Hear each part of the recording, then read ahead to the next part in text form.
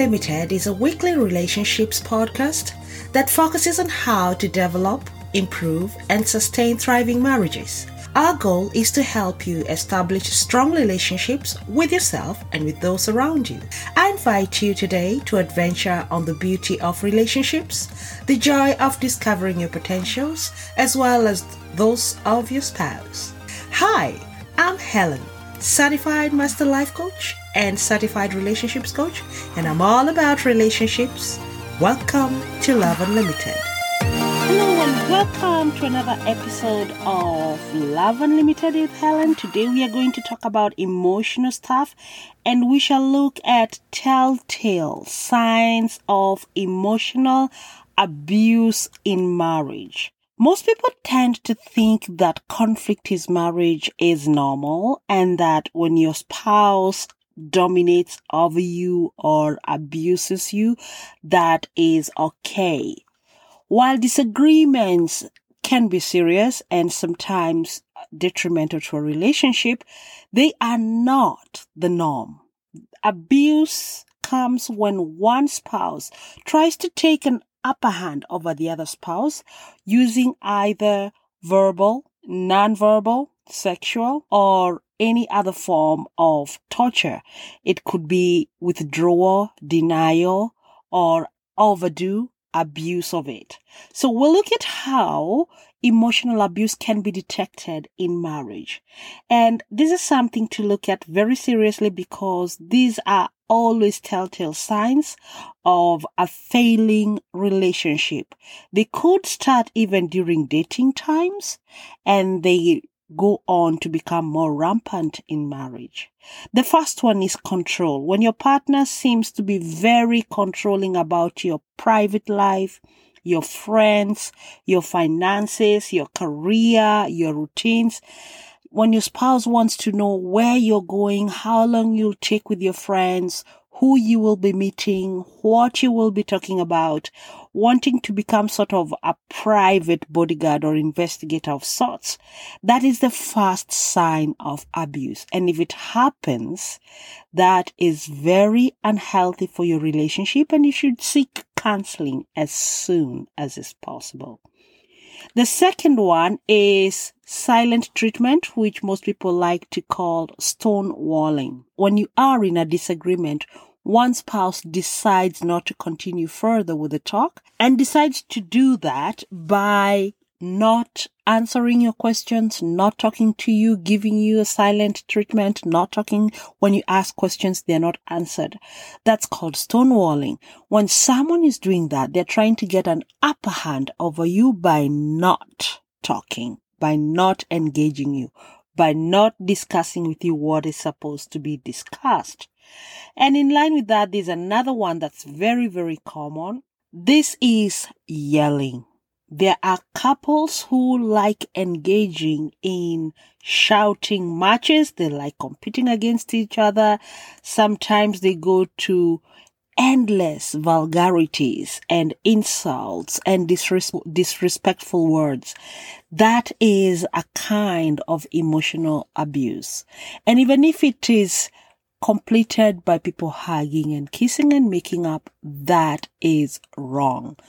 Because if you respect your spouse, you should not be engaging in competitive shouting matches only to make up, kiss and make up. That is wrong. You wouldn't do that with any other person that you respect. So it should not happen in marriage, especially if you respect and love each other. The third one is blame game. Anytime you say something is wrong, the blame is settled on you. The person will just tell you, oh, you see, I'm drinking, I'm getting drunk because when I come home, you're yelling at me, you are disrespecting me. So the easiest way to get out of this is to drink. Or I come home late because every time I come home, there's a lot of work for me to do. You don't give me time to rest. You don't talk to me, or you don't give me the attention I deserve. So I'd rather stay out with friends and come home late. Or I'm not budgeting with you because every time I budget with you, you always violate and break the rules. Therefore, I will not be budgeting with you. I'll spend money whichever way I want. So those are kinds of blame games. that come in relationships, and they are a sign of emotional abuse. The other one is threats. People threatening each other. If you don't do this, I'll do this. If you do this, I'll do that. You try and see what I can do. Just try it. You don't push me. I can do it.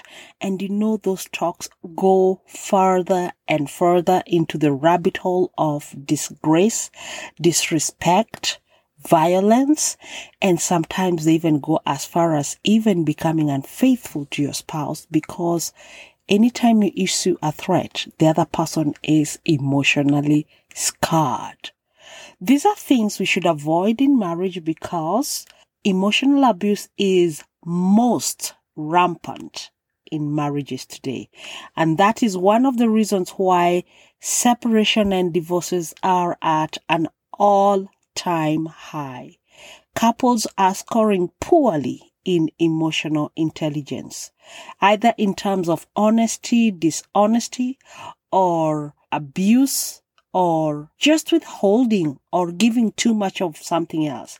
And the most of it, the bottom line, and I will say this is the bottom line of emotional abuse: lack of respect for self and lack of respect for the spouse.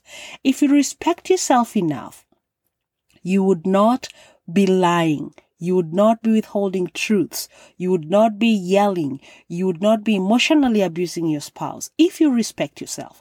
And if you respect the spouse, your other partner, you would not be aiming to do negative things at them. Because if you respect them, you treat them as if they are important to you, as if they are of important value to you, as if they are an element that is very important in your life as you go on. So these are things that, if they are noted or noticed, it's important to address them as soon as they come up. The other one is what I call judgment. One-tone judgment. Telling your spouse how bad he is at something, how much he sucks at something, or she sucks at something, how much she's not good at this, and you compare her or him with other people. Judgmental. Becoming judgmental with your spouse is the fastest way to kill their self-esteem. Avoid comparing your spouse with other people, other friends, other couples, because what they're doing in their places, you have no clue. You're only seeing what you see outside. Maybe in their home, they also have their own struggles, or maybe they have higher advantage or better advantage than you. You shouldn't judge your spouse by comparing him or her with other people. If anything, work at your own deficiencies together, so that you can improve and be better day by day. And there is no measuring cylinder or a tape measure. There's no such thing as ideal couple or the best couple, the role model couple. Every one of them has their own conflicts, their own challenges, their own skeletons in the closet that they will never let you know.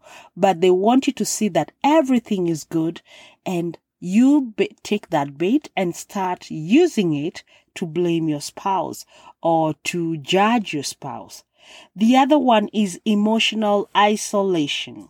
This happens when your spouse is denying you emotional connection for whatever reason. They don't want display of affection. They don't want to be touched. They don't want to be kissed. They don't want to emotionally connect with you, and they become averse. They might even connect with you sexually just for the satisfaction of the desire, but there is no emotional oneness. They deny you that affection because they think you don't deserve it. And that causes the other spouse to become alienated, to feel lonely. And in the end, you know what would happen? They will go look for another emotional comfort somewhere. It could be in a drug, in a drink, in another habit, which may not necessarily be a good one. So my advice to spouses, to couples, anytime you detect any of these emotional abuse indicators, talk it out as soon as is possible And if it's not working, look for a marital coach, a counselor, or a therapist to help you work through your own challenges and deficiencies. And avoid blaming each other, because usually for every action, there's a reaction. Maybe your spouse is responding to a certain stimulus that you set or you sent to him or her. Maybe your spouse is reacting the way he or she is reacting to protect himself or herself from further abuse from you. But you don't see it that way. You see like you are the one being abused in this case. So sometimes it's not that your spouse is the bad one. It could be you triggered it. It's important to talk and find out the root cause. And the sooner you do it, the better. That is if your marriage is important to you. If you don't do that, we have a saying in my culture that if you don't fix a crack in a wall, you will build a new wall. So seal the wall, fill that crack, patch it up, mend those broken bonds before you demolish what took you so long to build. This program is sponsored by Text to Tango, How to Enjoy Lifelong Marriage. It's a book I wrote about relationships, how to communicate, about enjoying marriage until death do you part.